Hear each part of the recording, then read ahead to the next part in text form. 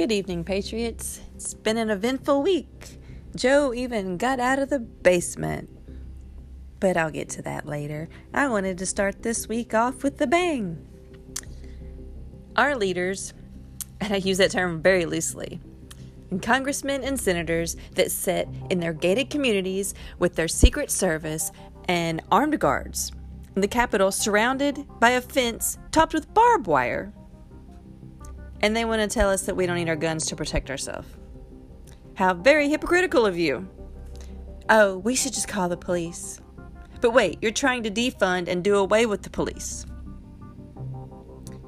So can we call the National Guard to protect us like you do? You've stopped the deportation of all of these illegals that have committed crimes. You catch and release them over and over. You let Lord only knows who come across the southern border illegally. Yet, you leaders want to sit in your high tower and tell us you're going to take our guns. Well, if you want them, come take them. We know what you're trying to do. A communist takeover of the United States. But instead of the Soviet Union or Hitler, this time it's the CCP. I do not care what party you represent. Your job is to defend the Constitution. You are trampling all over it right now.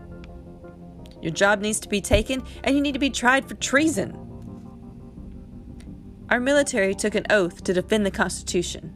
They don't take an oath to follow whatever the president, senators, and congressmen might say. They're to uphold and defend the Constitution. Where are they right now? Or, so I ask you this, where's NATO? Isn't that alliance to stop the spread of global communism? Well, here it is. It's beating on the door, waiting for it to weaken so it can walk right in and take over.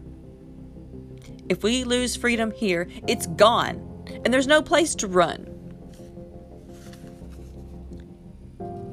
NATO's 12 founding members were Belgium, Canada, Denmark, France, Iceland, Italy, Luxembourg, the Netherlands, Norway, Portugal, the UK, and the United States.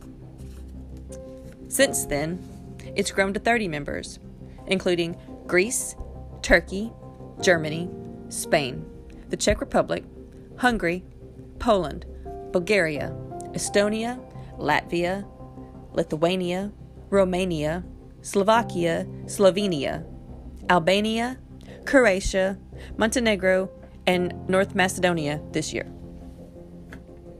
How many of those countries have we helped? NATO's mission objective is to protect the freedom of its members and to stop weapons of mass destruction, cyber attacks, and terrorism.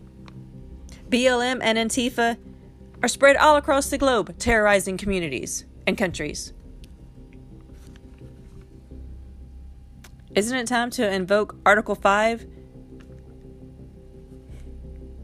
No wonder Trump wanted to pull us out of the treaty. We always help ensure freedom beyond our shores, but none of you will lift a finger to ensure democracy and freedom in the United States. But yet, I've read many articles where France has expressed alarm about America's rapid drift into left-wing radicalism. Wow. The French president, that was endorsed by Obama, by the way, has joined numerous French intellectuals and journalists in warning that out-of-control woke leftism of the U.S. campuses and its cancel culture poses a grave threat to the social strife it creates. Well, no shit. We have alarmed France. Maybe they will come again and help us patriots fight a second American Revolution against tyranny. But I won't hold my breath. Now back to Joe coming out of his basement and signing the American Rescue Plan. He said our voices were heard. Whose voices, Joe? The ones in your head? It's reflected and everything we have in this bill. Really? Blue state bailouts? Money to foreign countries? It's about rebuilding the backbone of our country. Oh, give me a break. You're trying to break the backbone of this country. And that would be the middle class if you didn't know, Joe. Oh, yeah, but he talked about the middle class. They're the people that built this country, and this will give them a fighting chance. Does he even know what he's saying? Only 9% of this 1.9 trillion is going to go to American people. Oh, and that includes illegals and prisoners. I'm sorry, they didn't build anything. The illegals need to be kicked out. And the prisoners, they don't need a check. They're in prison for a reason. A fighting chance.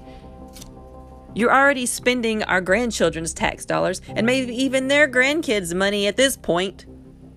That money is being wasted and sent to other countries instead of being returned to the people. So no, you don't care about giving anyone a fighting chance. Americans don't need stimulus checks or a $300 increase added to unemployment. People don't need an incentive not to work. You need to open this country back up and let Americans do what we do best. You're so focused on COVID death numbers. What about the death tolls from suicide, domestic abuse, child abuse, depression? Yeah, I'm sure you'll circle back to that. COVID is what keeps the sheep scared. Societies are better and more productive when people have a purpose, a goal they are working towards.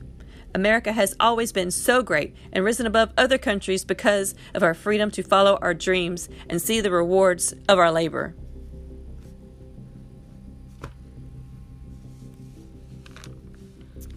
I want to leave you with some lyrics from Alabama. There are people in this country who work hard every day.